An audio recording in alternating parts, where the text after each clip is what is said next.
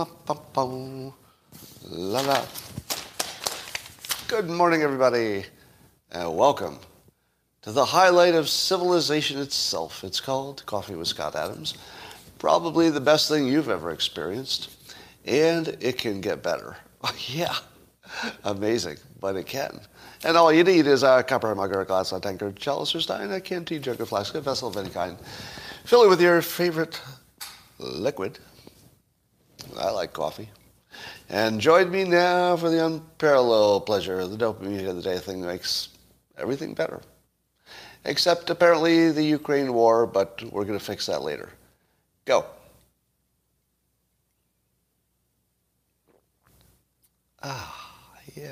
Yep. That's exactly what I was looking for.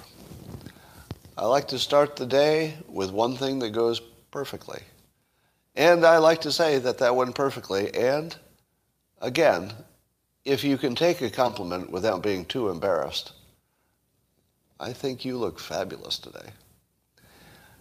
A little bit sexier than even yesterday, and yesterday was kind of a high point, so good for you. Whatever you're doing, keep it up. I think you've been exercising, probably watching your diet. And I think your hair looks fantastic, too. Well, in my local shithole of a town, it will be the last day of masking in schools. So let me just put this in perspective. Today, all the school kids in my town will go to school, and they will all wear masks. Do you know why? They'll have masks on today because the science says that would help. Over the weekend, the science will be flipping, and on Monday it'll be safe to not wear masks. But today, God help anybody who takes their mask off today, because that's somebody who doesn't understand science, because the science is completely different. On a Thursday, there's no school on Friday locally, so in case you're confused about the days. So yes, but while today is a dangerous, dangerous day for a child, it's dangerous out there, children, put on your masks. But sometime around midnight on Sunday, the science flips. Sort of like, have you heard that the North and South poles, the magnetic poles, they might flip? It's exactly like that, except with all of the variables different. That's how analogies work. And so, I would be really proud of any kid who took their mask off today and said, are you teaching us science? Or are you teaching us superstition? Because make your argument that the science is going to be different on Monday, Mr. Teacher. Hey, Mr. Science Teacher. How about this? Can you imagine going into your science class in high school? Science class. Take your mask off. Your teacher says, put your mask back on. You say, I'd be happy to. You put it back on. You say, I was just wondering, since we're in science class, would it be inappropriate to ask if the science will be changing between now and Monday? Just to see what your science teacher says about all the science. Well, and I guess United Airlines is talking about dropping vaccine mandates for employees. That's good. So I think one by one we'll see these mandates falling away. I'm not too worried about a permanent loss of freedom. And in this country, I don't think we're going to see some kind of a general social credit passport. I don't think it'll happen in this country. But I don't think anybody needs it. Because if everybody lives online, you can kind of see everything about anybody you want to see anyway. So I'm not sure that would even make a difference. So tell me, am I wrong that the media always needs some famous person to tie to every story to give it a little seasoning? So it doesn't matter what the topic is in politics or in the world. It's got to be about Trump, Joe Rogan, or Elon Musk. Am I right? Like every story has to be seasoned with a provocative, powerful male figure. somebody that you can love or hate, but boy, that's the element you want to talk about. You want to talk about what Trump said about it, or what Joe Rogan said about it, or what Elon Musk did about it or said about it. That's what matters. And I guess it's just an observation about how the business model works. If you want clicks, you got to put a person on it. Let me give you one of the most important persuasion tips of all time. Are you ready? Best persuasion tip of all time. Well, it's right up there. Years ago, I was asked to draw some Dilbert art to be considered, and I emphasize to be considered for, being on the cover of Newsweek, back when Newsweek was a big thing in a popular magazine. And they said to me, we haven't decided if Dilbert will be on the cover, because the other possibility we're looking at is a human model, probably a female model, who is doing something, and is just a generic model being photographed doing something that tells a story. Or it would be a Dilbert comic. Now, do you know what I said? I said, so you're asking me to completely waste my time. And whoever I was talking to said, what? Right. You want me to compete against a live human model. Then they're going to do a test on it. I guess they test covers before they run. They do a little test on it. And you think that the more people would buy a comic, a Dilbert, like Dilbert's face on the comic, you think more people would buy that magazine than a human, attractive female on the cover? And I said, you're completely wasting my time. Because, at the time, I knew a lot about persuasion already. But because I'd worked with Newsweek before, and the people who were asking, I had respect for, I did it anyway. It was a complete waste of time, because they tested the two covers, and the one with the attractive female on it sold like crazy in tests. And, of course, that's the one they picked. Now, extend this to products that have been very successful. Let me give you the name of a product that's been very successful. Facebook, now called Meta. What made Facebook predictably successful? It was about faces, human faces, especially female. All right, it started out as almost sort of a dating site workaround for Zuckerberg in college. Anything with faces, especially female faces, is going to be popular. Instagram, female faces. Yeah. So almost anything that's got lots of female faces on it, if you can figure out some way to make that make sense with your product, you're going to sell more. Why does Sports Illustrated have a swimsuit model issue? That doesn't even make any sense. Having a swimsuit issue in a sports magazine. Like, how did that even become a thing? It's because people buy more magazines if it has a female on it. That's it. So it's not an accident that these news stories are often paired with a famous person. It might be a coincidence that they're usually male, or maybe it's because of the patriarchy or something like that. I don't know. I don't know if it matters that they're male or female. It just seems like lately they've been male. All right, DuckDuckGo CEO has announced that he says he's sickened by Russia's invasion of Ukraine, and at DuckDuckGo they've been rolling out search updates that downrank sites associated with Russian disinformation. Now, as you know, DuckDuckGo is most famous for being a search engine alternative that doesn't rig the results. It just lets the natural results come out. But they're saying now that they will rig the results if they believe that it's for the benefit of, let's say, reducing Russian disinformation about the war in Ukraine. What do you feel about that? Do you believe that any search engine company should ever change their search results to match their politics? Seems like a mistake. Now, what I saw was just a tag that says something was associated with Russian media, which I'm okay with. Are you okay with that? If they just tag it, Twitter does this too. So one of the people who tweets with me all the time, Chen, who I imagine has some association with the Chinese government, but he denies it. He denies it. So Chen gets a little automatic Twitter note that says he's associated with Chinese state media. And I think DuckDuckGo wants to do something like that with RT, Russia Today, and some other those medias. But I don't know how you can make this work, right? I feel like as soon as you take that first step, what do you do? What do you do? Like, we have a lot of problems like this lately. I was hearing Gutfeld saying this yesterday about Ukraine. You know, what do you do? Like, I'm looking for good ideas. I don't have one. Nobody seems to have one, so what do you do? All right. I'm okay with adding tags to stuff because I think people are sophisticated enough to deal with that. But you do have to ask yourself,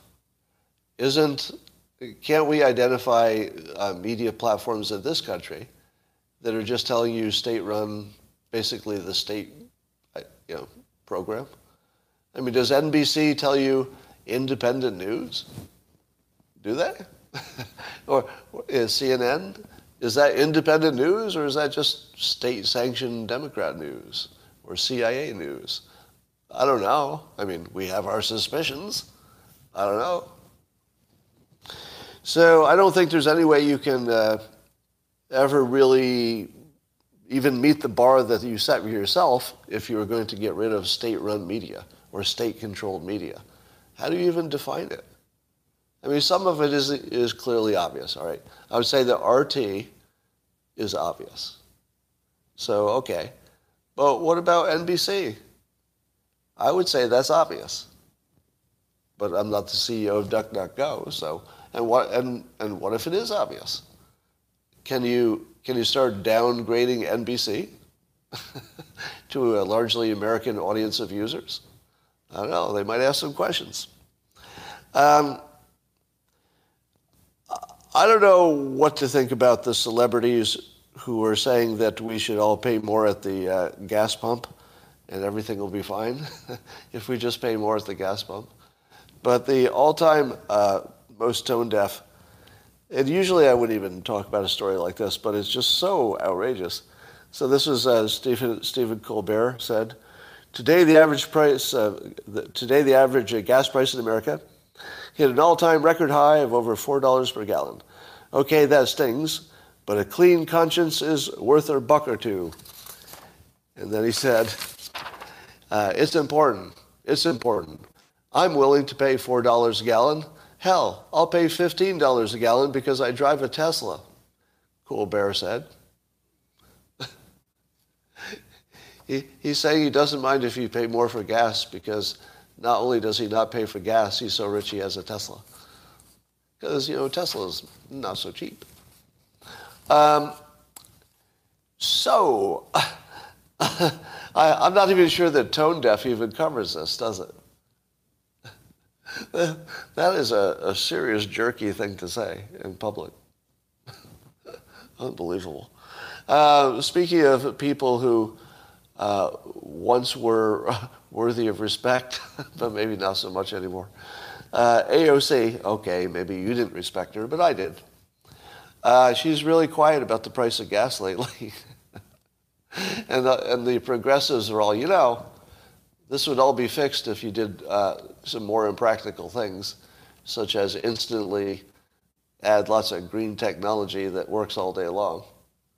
How about getting right on that and instantly adding some economical green technology that works all day long and at night, whether the wind blows or not? So I think AOC started out with a sort of hyperbolic opinion that I could support. I mean, I could support it as a technique, not as a political policy.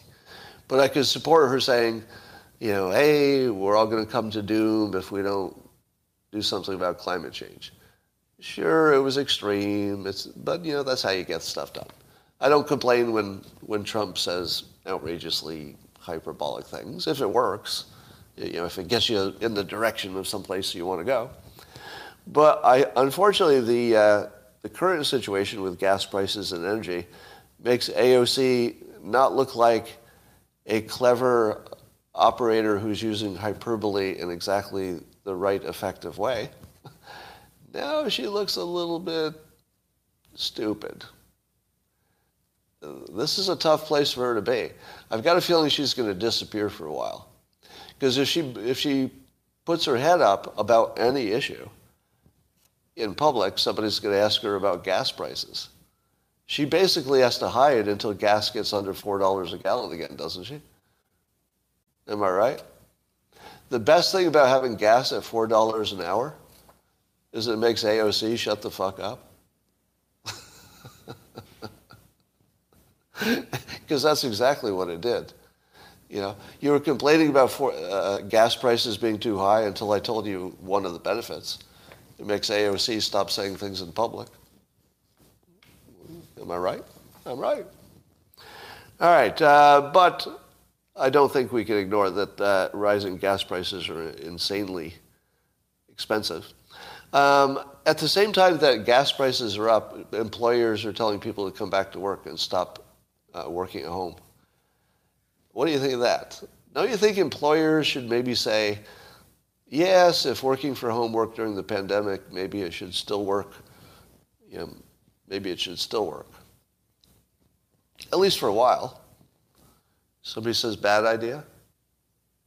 Yeah, well, you should work remotely. Yeah, work remotely and save money, right?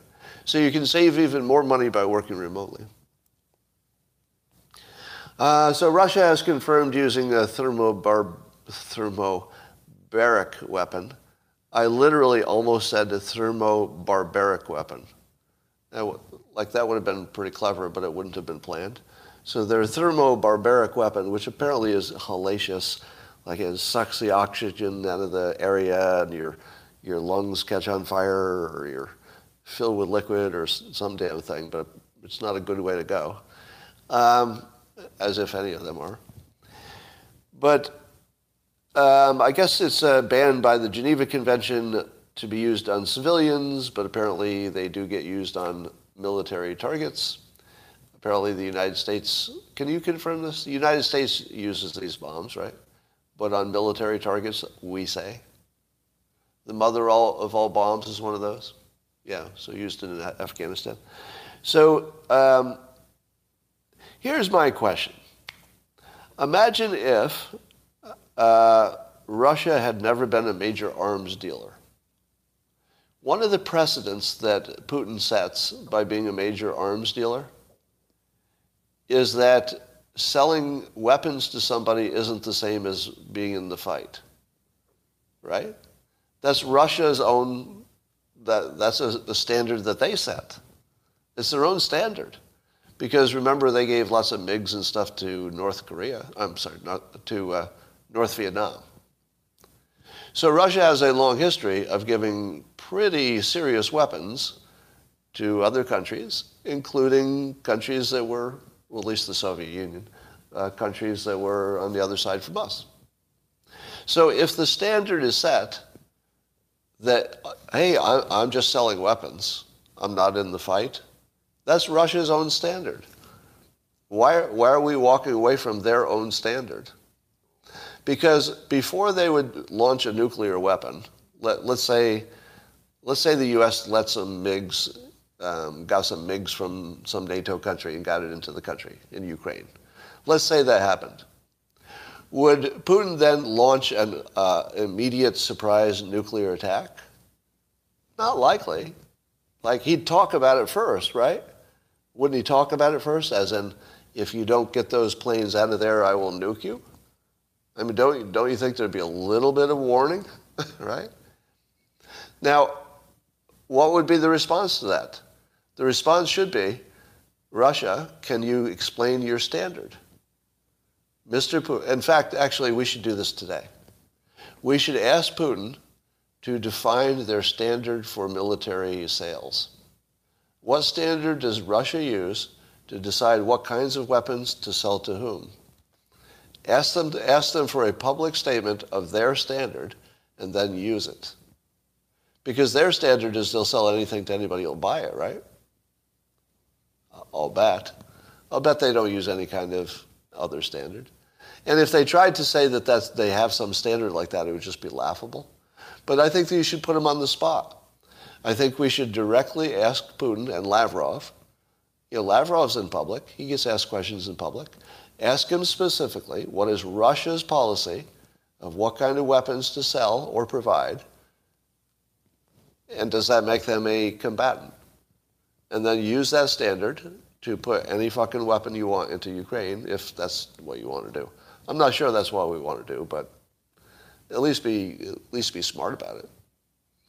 So I don't think that we should be tiptoeing about what weapons we put in there. However, I do think that there's some weight to the argument that adding some MiGs to the mix wouldn't fix anything. What do you think? I don't think adding those MiGs would have made any difference, do you? I feel like it wouldn't. Compare adding MiGs to adding drones, right? Would you rather add drones or add MiGs? To me, it's no question. I'd take the drone every time, wouldn't you? And yeah, what about the handheld Stingers and anti-tank stuff? How many anti-tank and anti-aircraft handheld weapons do you have to get into the hands of Ukrainians who, I understand from Ukrainians themselves, they're very, I won't say warlike, but they're unusually brave. I'm not even sure what the word is. But apparently you don't want to mess with Ukrainians. Am I right? It's like you don't want to mess with anybody in Afghanistan because it's not going to work out for you. It's just not going to work out. But apparently that seems to be somewhat true with the Ukrainians. If anything we're hearing about people coming into Ukraine to fight is true, they also came into Afghanistan, I guess. We'll talk about the Nazis separately. I see your comments. All right. Here's a question I have. How far can a Turkish drone fly? In the comments, can a drone launched from Ukraine reach Moscow? Yes or no? Can a drone launched from Ukraine?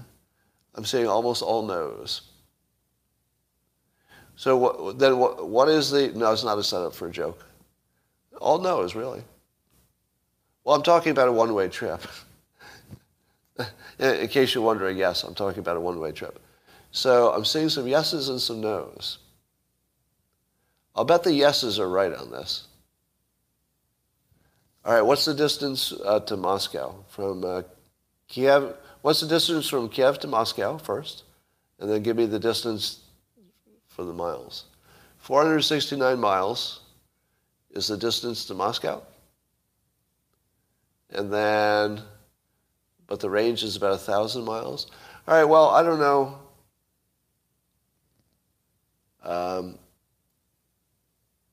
Don't know. Global Hawk drone, that's a different kind. Wow, it's interesting that we don't have an instant answer on that. I have such a well-informed audience here. Usually I get an answer faster. But I think the answer is yes. If you're reading the comments the way I am, it looks like more likely yes than no, but I'm not gonna bet on it. And here's the question: at what point can Kiev start bombing Moscow? Now, I suppose if they did, all hell would break out in Ukraine, so that would get pretty bad. But I'm wondering about it as a communication mechanism, because apparently the Russian public has a completely different idea of what's going on. And I'm not suggesting it, by the way. Let me be clear. When I talk about military action in Ukraine or Russia, I need some witnesses just so it doesn't look like I'm backtracking later. I'm never recommending it. Is that clear? If I say, if somebody did this, it looks like it would work, That's not me recommending they do it. I'm just working through what is likely to happen, what would work, that sort of thing. More about predicting where it's going. So think of me as predicting where it's going, not recommending any particular action. Because if you ask me what to do, I have no suggestion. Well, I will give you a suggestion in a little while, but I think all suggestions have a low chance of working at this point. All right. Rasmussen asked this question in poll. Would Russia have invaded Ukraine if Trump had been president? 46% of U.S. voters said no. 38% said yes. What do you think?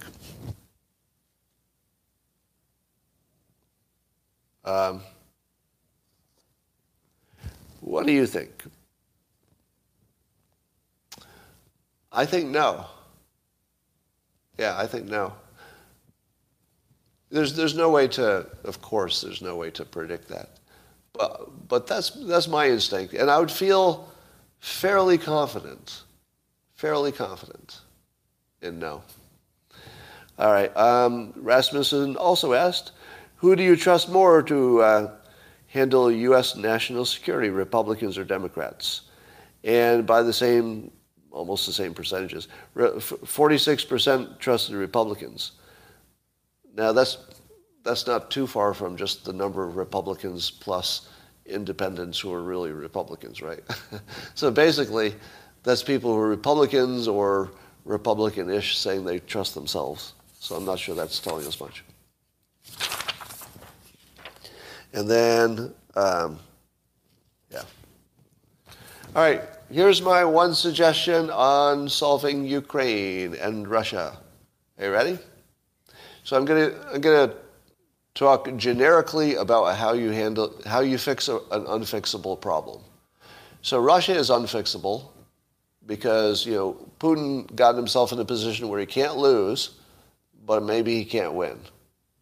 At least not win in a way that he doesn't lose more than he wins. So Putin is trapped, and Zelensky doesn't have a way really to win the war, per se, and he's not willing to lose.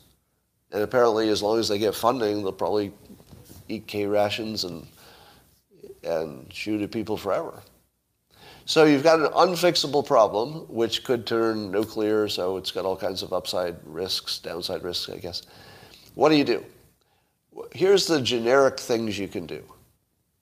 Number one, you can shake the box. You introduce a new variable or variables that just change everything. And then you see if that makes a difference.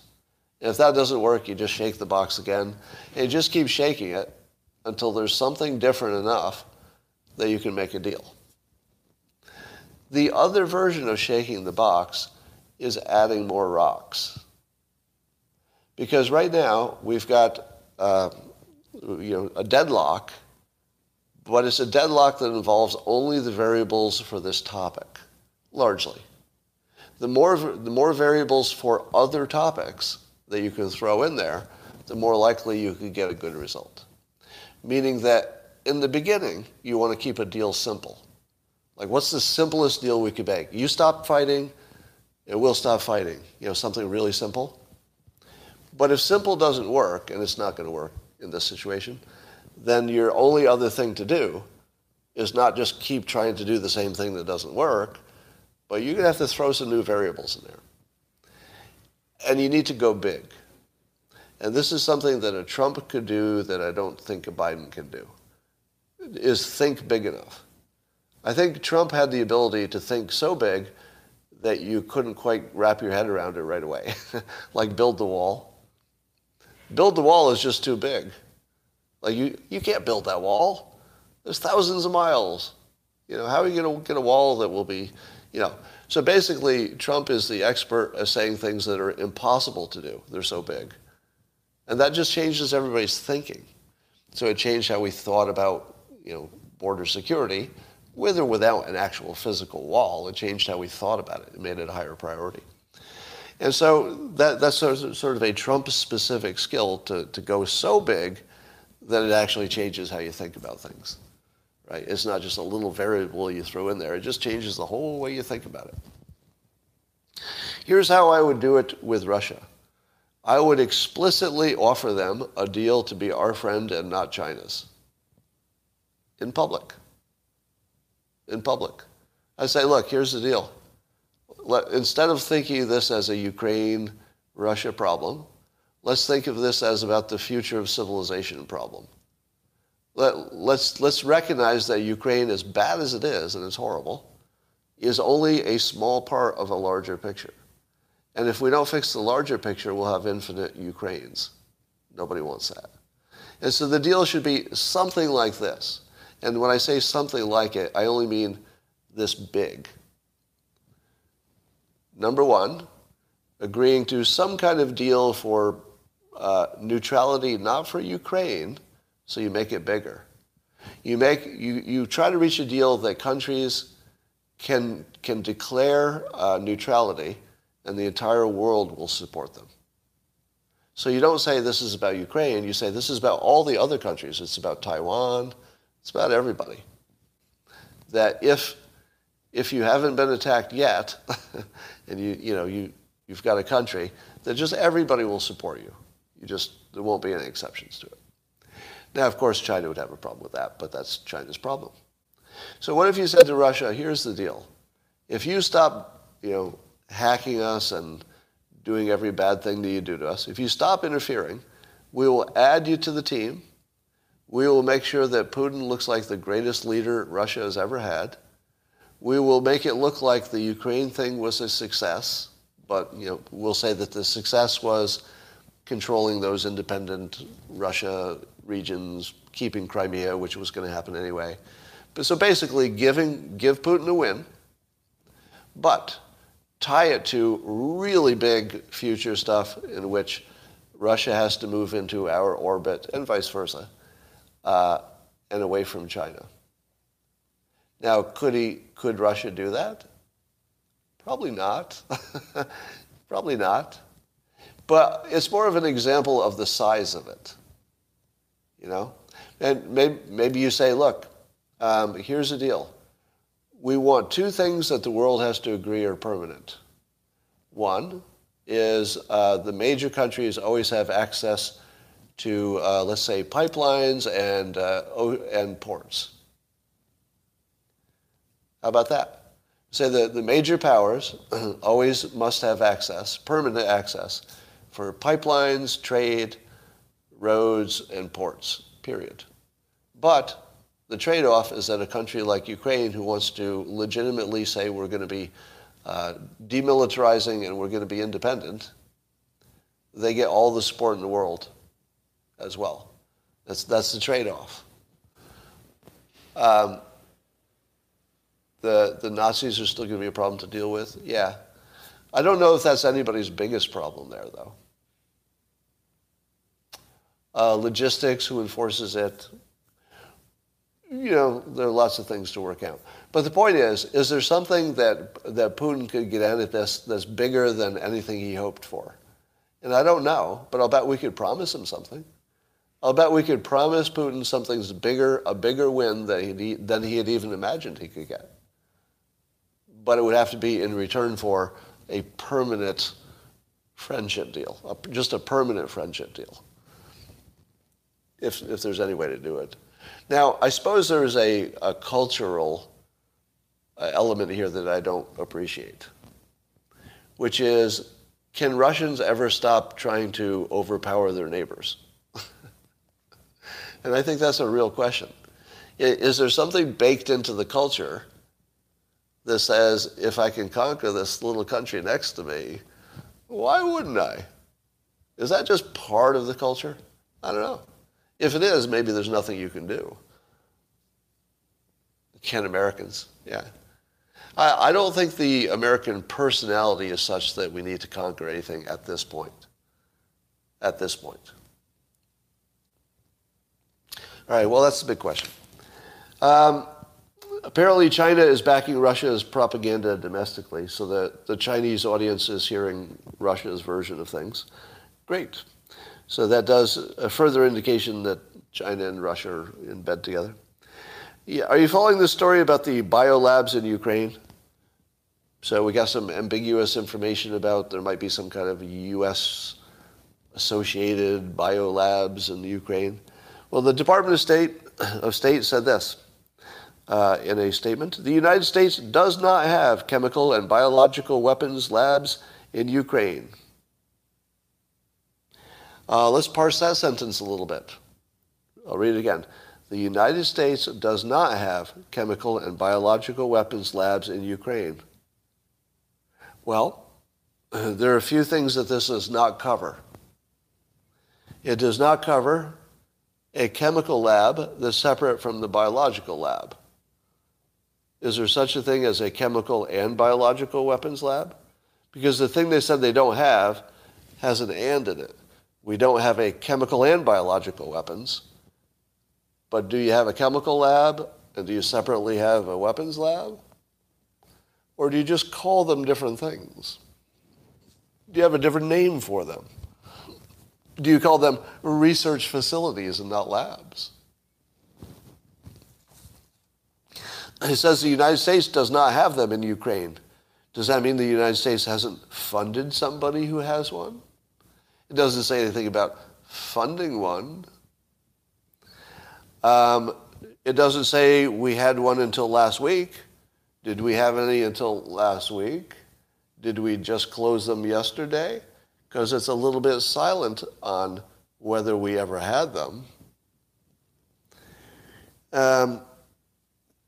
So I would say that the specificity with which they have denied this is very sketchy. Very sketchy, wouldn't you say? Now, I don't think this is a real story or a big story. I think this is mostly a fake story. I don't think there's necessarily anything here that we have to worry about. But maybe, who knows? I mean, how do we know? So my guess is that the whole biolab story is, there's probably something at the base of it, but maybe not something we necessarily have to worry about too much. And I'm going to say that the Wisconsin election claims, you've heard claims, seems to only appear in right-leaning media, that there have been found irregularities in the 2020 Wisconsin election. However, when I put that out to my skeptics, it doesn't appear that that's going to hold up. So if I had to bet, I would bet the Wisconsin claims of fraud will not hold up. Sorry. And the reason I say that is because the news never jumped to any other of the major media. It didn't even really make it to the, say, the high-end right-leaning media. It never got out of the swamp of the rightest of the right-leaning stuff. Now, does that mean it's wrong? Let me be clear. Let me be clear. I don't see how 50 states could all run legitimate elections. To me, it seems ridiculous to imagine that when we see how well everything else in the world works, have we not watched everything else in the world fail from our experts in everything, right? Literally, our experts in everything have, failed. But sure, our election experts in 50 different states with high stakes and high gain for cheating and really no comprehensive audits in most cases, that all that worked out. That the only thing that works the way we want it to is elections. And there are 50 of them. 50 separate entities running elections, and yet it's the only situation in the entire world in the history of humanity that it all worked out and it was fair and everybody did their job and nobody cheated in a major way. That's what we're being asked to believe in the context of seeing literally every organization being corrupt and terrible, except for our voting systems in all 50 states.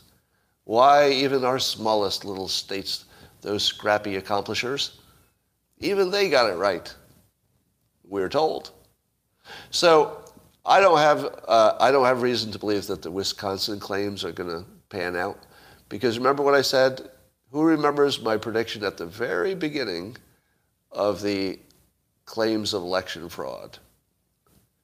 I said that whether or not there's fraud, I can guarantee that 95% of the claims of fraud will not be real. Do you remember that? Does anybody remember that? One of my best predictions. That that we may never know if there's any real fraud, because 95% of everything that's offered as fraud will be debunked. And that will make it all look like fraud.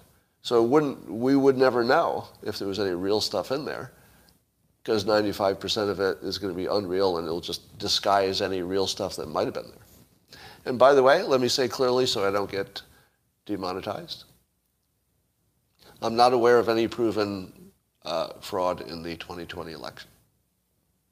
Not aware of it. All right. Doesn't mean it didn't happen. Apparently, Lavrov is saying that hospital that was bombed was really actually taken over by militants, and it was the Ukrainian soldiers who were in there, not any patients, and that it's all fake news. And then the World Health Organization says there have been 24 verified attacks on healthcare facilities in Ukraine so far. Do you think that that means that Russia has a policy of attacking hospitals? Go. Do you believe that Russia has an express policy of attacking hospitals? Do you believe it or not? I'm seeing all no's. Thank you. Oh, that's so... Well, I'm very impressed. I am so impressed with all of you. Because we don't know what's going on there, but the most popular lie during a war is that the other side bombed your hospital. Am I right? It's the number one most popular, guaranteed to happen, lie.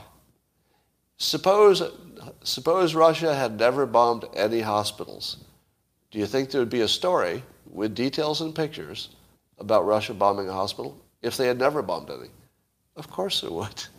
Of course there would. Because it's every time. You don't even have to wonder about it. You could have set your timer from the first bomb that went off in Ukraine. You could have set the timer and say, all right, 7 days until the first story about a hospital being bombed. Now, here's my question. Is there any military who has ever intentionally bombed a hospital because there was let's say, an overall strategy that it demoralizes the public? Somebody says, yes, the Nazis, but ask yourself if that was propaganda against the Nazis. Because I'm not even sure the Nazis bombed hospitals. The Japanese and China. See, here's the problem.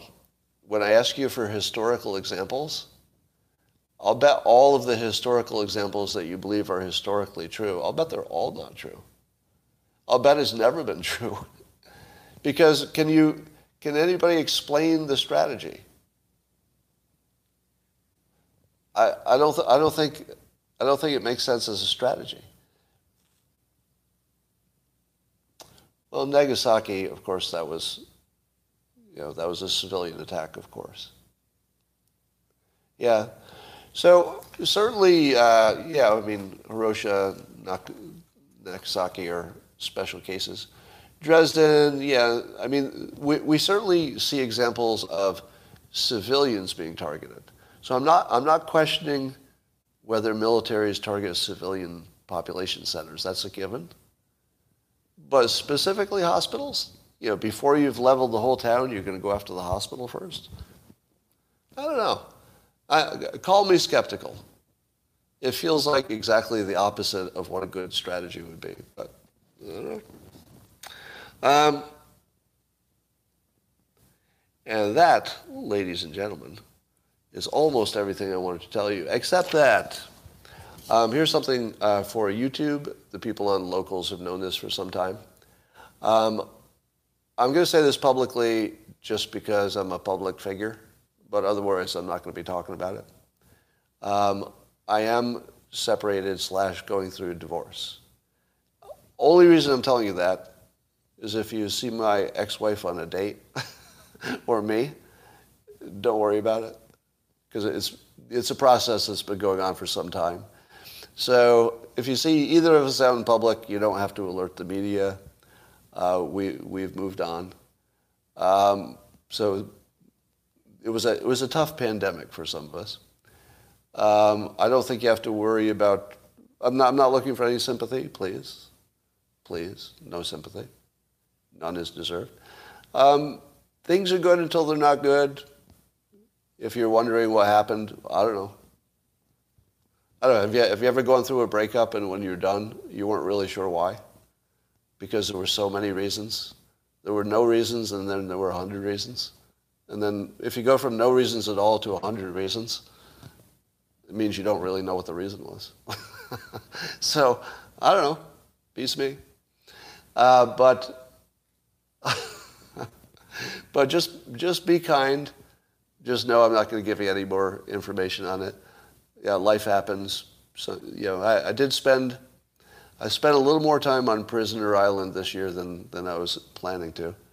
But Prisoner Island only goes one way. And if you don't recognize that analogy, it comes from what I call my operating system. My operating system is my central idea of who I am. That always stays the same no matter what's happening to me. And I use Prisoner Island as my story that runs in my head all the time. It goes like this, that there's an island of just prisoners, and I'm dropped on the island because I've been probably unjustly accused of something. Yeah, of course, there's a prenup. And I get dropped on Prisoner Island, and the first day the prisoners beat me up because there's no law there. And they beat me up and leave me for dead. Second day, they beat me up and steal my clothes and leave me for dead. Third day, they beat me up and rape me and leave me for dead 3 days in a row. But if you come back in a year, all the people who touched me will be dead, and I'll be in charge of Prisoner Island. So that's the story that runs in my head. So whenever I find myself in a situation, shall we say, that's not so positive, I tell myself, okay, I'm on Prisoner Island. First 3 days, not going to be good. Check back in a year. Because in a year, I am going to crawl through whatever this is. I'm going to eat a mile of shit if I have to. I'm going to do whatever it takes. But in a year, I'm going to be in charge of Prisoner Island, and everybody who touched me is going to be dead. So I just take that attitude to anything I'm doing, and I find it helps a lot. All right. All